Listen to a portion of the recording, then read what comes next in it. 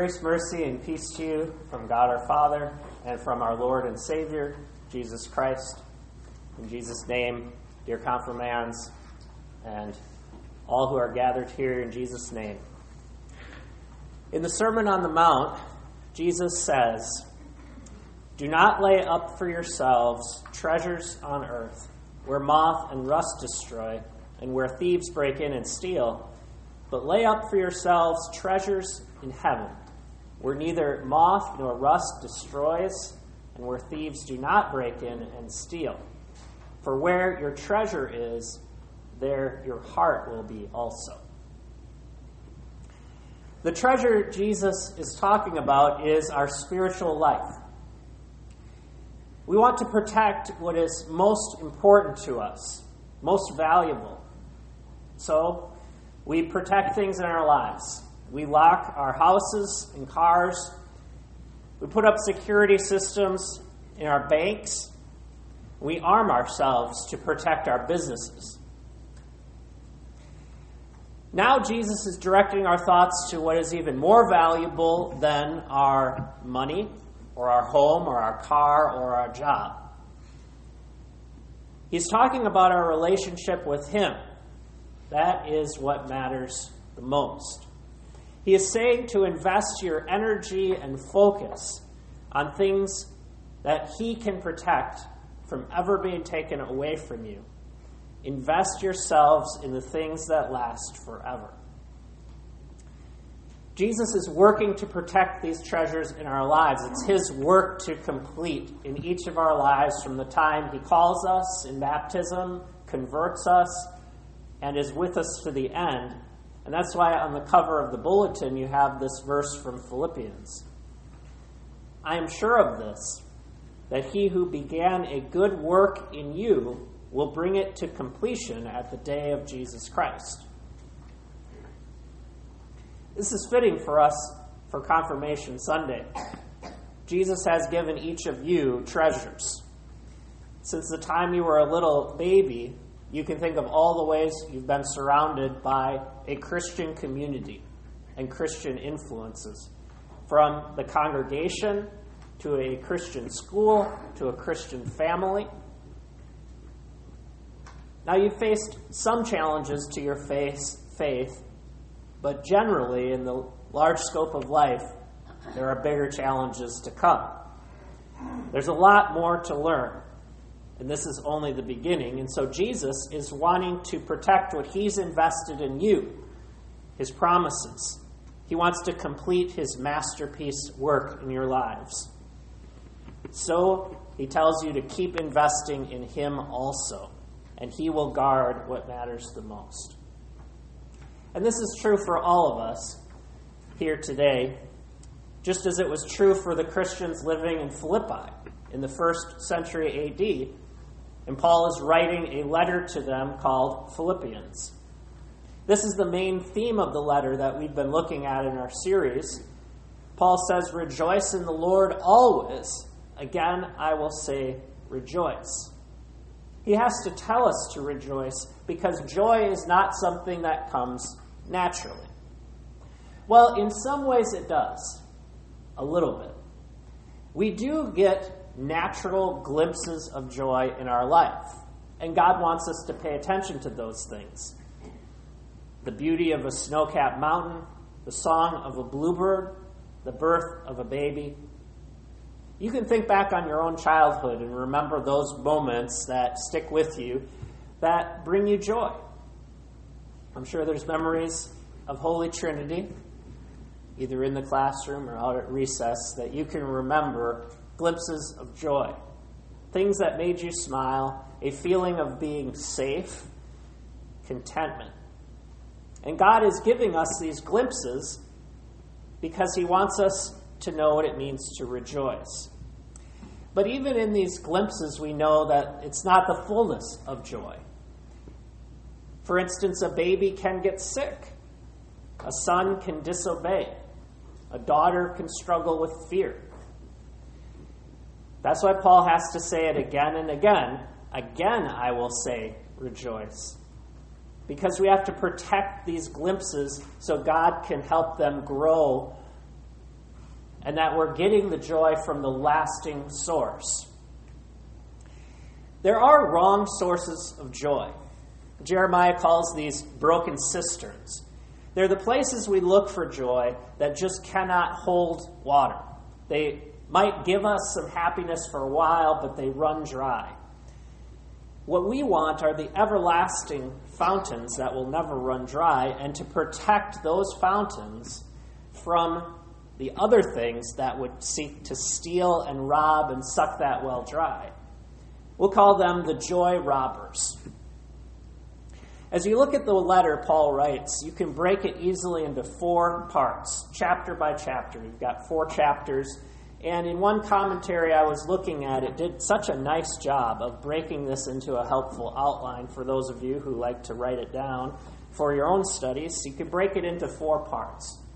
You've got chapter 1, circumstance, chapter 2, people, chapter 3, stuff, and chapter 4, worry. So these are the 4 joy robbers. He wants to protect us from, first, circumstances that could rob us of joy. Second, people and the way they can rob us of joy. Third, stuff and the way that will rob us of joy. And fourth, worry, the way that will rob us of joy. The first joy robber is circumstances. I often find myself thinking this way and talking this way when somebody asks me, "How's it going, Pastor?" And I'll say, "Well, it was a good day." Or, "I've had good days and I've had bad days." But are there really good days and bad days? Is not every day God's day? What's really good and bad is what's going on in our mind, not what's going on around us. It's our reaction to it that really colors one day from the next. Because when you think about it, what do you really have control over in your life? How much of your daily life do you actually control? Certainly we do have some control. However, we can't expect to control the circumstances around us. We don't have control over whether we get cancer or even whether we get COVID. Even those who have tried to practice all the right CDC guidelines, social distancing, hygiene, double masking, washing and sanitizing, not going to public places, even that person can still get sick. How would you evaluate the situation the Apostle Paul is in? How much does he have control over right now? As he's writing this letter, he's locked down in a prison. As we look at these circumstances, and we look at Paul, the one who founded these churches, who started the Christian movement and brought it into Europe, who planted this church in Philippi, now he's in prison. Is that a good day or a bad day? Are those good circumstances or bad? Is this something that's going to help the mission of God's kingdom or not? A lot of times we look at it and say, "Oh, this sounds like bad news." What if, for instance, we learned that our missionary, Peter Evenson, who is overseas right now, what if we learned he was imprisoned by the Hindu government in India based on anti-conversion laws, illegal proselytizing? Would you say that was a good thing? Would we come to the altar to pray for him and say, "Wow, we've got some good news here"? Now, in all of these things, we know there is evil. There is pain. There is bad things happening. But what Paul comes out of this situation and says is in verse 12.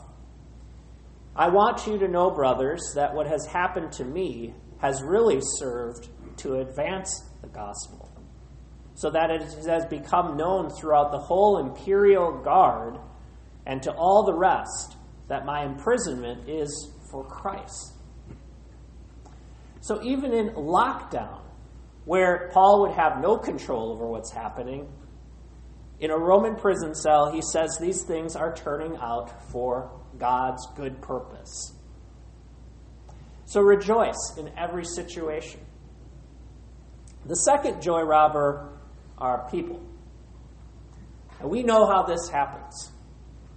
As my sister once said when she came home, people are stupid, and they will keep being stupid until Jesus comes back. In one way or another, we've gone through these experiences of people. Next week, we'll look more in depth at the joy community. But for now, just think about how people can run you dry. They turn on you. They steal from your well. Only they do not know the well of Christ is free, and it's open to everyone, but for some reason, they keep stealing from your well, and they're only thinking of themselves. If they cannot be happy, then unconsciously or not, they begin to turn on everyone else's happiness. Maybe you've even been this person. Maybe you've been the person who's been unhappy, and so you're stealing away other people's happiness. Everyone has to be miserable. But Jesus says that we each need to have our own oil in our lamp. Our light comes from Him and from His supply. He is the everlasting source of joy, and not anyone else around you. Not those from whom you're seeking approval, not those who are dissatisfied with you. Paul even writes about the enemies of the gospel, who out of hatred and jealousy are trying to make Paul's suffering worse. They're crooked and twisted, Paul says. They have no lasting joy. They attack anything that represents God's image and His holiness and His joy. It's not enough for the enemies to simply hold to their own beliefs and values, but they require that you too must agree with them. You must approve of what they're doing. And if you do not, they will shut you down. They will cancel you. They may even imprison you. Persecutions will increase, and the love will grow cold. And in the latter days, the Bible says, men will be lovers of themselves. But chapter 2 of Paul says this is all the more reason we cannot allow anyone to steal our joy away, because the joy is the light that keeps on shining when everything else is going badly. So Paul writes, "Do all things without grumbling or complaining, that you may be blameless and innocent, children of God without blemish, in the midst of a crooked and twisted generation, among whom you shine as lights in the world, holding fast to the word of life, so that in the day of Christ I may be proud that I did not run in vain or labor in vain." Chapter 3 presents the third joy robber, stuff. Stuff is definitely a joy robber, even though it seems at the time like it makes us happy. It is the most subtle of these thieves. It doesn't come in through the locked door, breaking down walls. Instead, it coaxes its way in through the doors we open. It makes itself at home with us, makes us comfortable. One comedian used to talk about the stuff we carry around and how every time we travel we have to carry stuff, but we have to select just the stuff that we need for our trip. Very selective stuff. And then we go, and as we get to our hotel, we have to decide where we're going to put our stuff. And so we make piles for our stuff around the hotel room. Then we get back home, and we're back to all our stuff that we like. And in fact, our homes become places just to store stuff. Because when we get too much stuff, then we have to do what? Buy a bigger house. And if we get too much stuff for the bigger house, we eventually have to buy storage space. A special place that we pay designated just to put stuff. We fool ourselves into thinking we need it all. We can't live without it. When there comes a time to sacrifice the stuff for perhaps getting a lesser paying job, so we can spend more time at home with our kids, we figure out a way to justify why we need to stay at that job. And if persecution should come to the workplace, if sacrifices are called for by Christ, are we going to be prepared to make them? Are we going to be prepared to sacrifice our very livelihood in order to stand for what's true in Christ? The Apostle Paul had to learn this lesson, to give up all earthly treasure, because he had accomplished it all. When you look at his life as a Pharisee, he recounts in chapter 3 how he lived as a Pharisee and he had accomplished all these great achievements.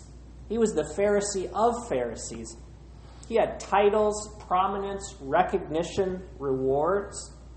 He had lived through the first half of his life and gotten all the way to the top, and he was on his way to the very top. He could start planning his retirement and take his ease. What could possibly make this man give up that plan in order to live in a Roman prison cell? He says in chapter 3, "Whatever gain I had, I counted as loss for the sake of Christ. Indeed, I count everything as loss because of the surpassing worth of knowing Christ Jesus my Lord. For his sake, I have suffered the loss of all things and count them as rubbish, in order that I may gain Christ and share in his sufferings, becoming like him in his death, that by any means I may obtain the resurrection from the dead." Paul gave it all up. All the stuff, the accomplishment, the titles, the money. He knows it all grows old, and it's not going to fill that empty space that you're trying to fill with it. Only the lasting stuff that comes from Christ will fill that void, that place in your heart. Whether they take our goods, our fame, our child, our wife, let these all be gone. The kingdom's ours forever. And so the fourth robber is really related to all the other three: worry. That's what it has to all do with, worry. We spend a lot of time worrying. Worry, fear, and earthly anxiety. And rather than just thinking to yourself, I need to stop worrying, the first thing is understand why you're worrying. Why are you worried? We don't take enough time to listen to ourselves, to listen to God. We sometimes think worry is something we can control, and people tell us, well, stop worrying. What happens when you tell a person who suffers from anxiety to stop worrying? They start worrying about stopping worrying. Instead, worry is something to examine, to pray about, to search out, to listen to, and figure out, what are you worried about and why? Paul writes, "Do not be anxious about anything, but in everything by prayer and supplication with thanksgiving, let your requests be made known to God. And the peace of God, which surpasses all understanding, will guard your hearts and minds through Christ Jesus." So there's the last robber to deal with. And the way that this one is kept out of our hearts is by prayer. Pray to the Lord. Pray your worries to the Lord. But it's not enough just to pray and try to stop worrying. You have to replace the worry with something else. Otherwise, it'll just come right back. And so Paul says, pray away the worry and give thanks. And so thanksgiving, an actual act of your heart giving thanks to the Lord, is going to fill those places where worry is creeping in. Pray the worry away and give thanks to the Lord, and think about all the things that you do have to be thankful for, about all the blessings that God is pouring into your life, and then the peace of God will guard the treasure. This is how Jesus protects the lasting treasure. For where your treasure is, your heart will be also. He says, I am the good shepherd. I know you. I know your frustrations about the situation you're in. I know the pain of the relationships you have been in. I know your greed that has clung to earthly treasures. I know the fears that have held you in bondage. I know my sheep. But the thieves, they climb up another way. They sneak into the sheepfold and steal the sheep. Don't listen to them. They are the joy robbers. They are trying to lure you by those things which cannot answer your concerns. They tempt you with ways that seem appealing, but once they have you outside the fold, they abandon you. They leave you to the wolves. They don't really care about you. But I do. I love you. I will always love you. I have laid down my life for you. I have redeemed you from your frustration, from your pain, from your greed, and from your worry. You are mine. Now listen to me. Listen to my voice. I will guide you and guard you. I will protect the treasures of my Father's kingdom so that no one can break in to violate you. I have come that you may have life and that you may have it in abundance. All the other stuff that you have been thinking about only leads to destruction. It only scatters the flock. But I will give you eternal life. I will keep the flock together. I have held you in my hand, and no one is able to snatch you out of my hand. Not now and not ever. So trust me and follow me. Daniel, Carly, Cheyenne. Follow me. Amen.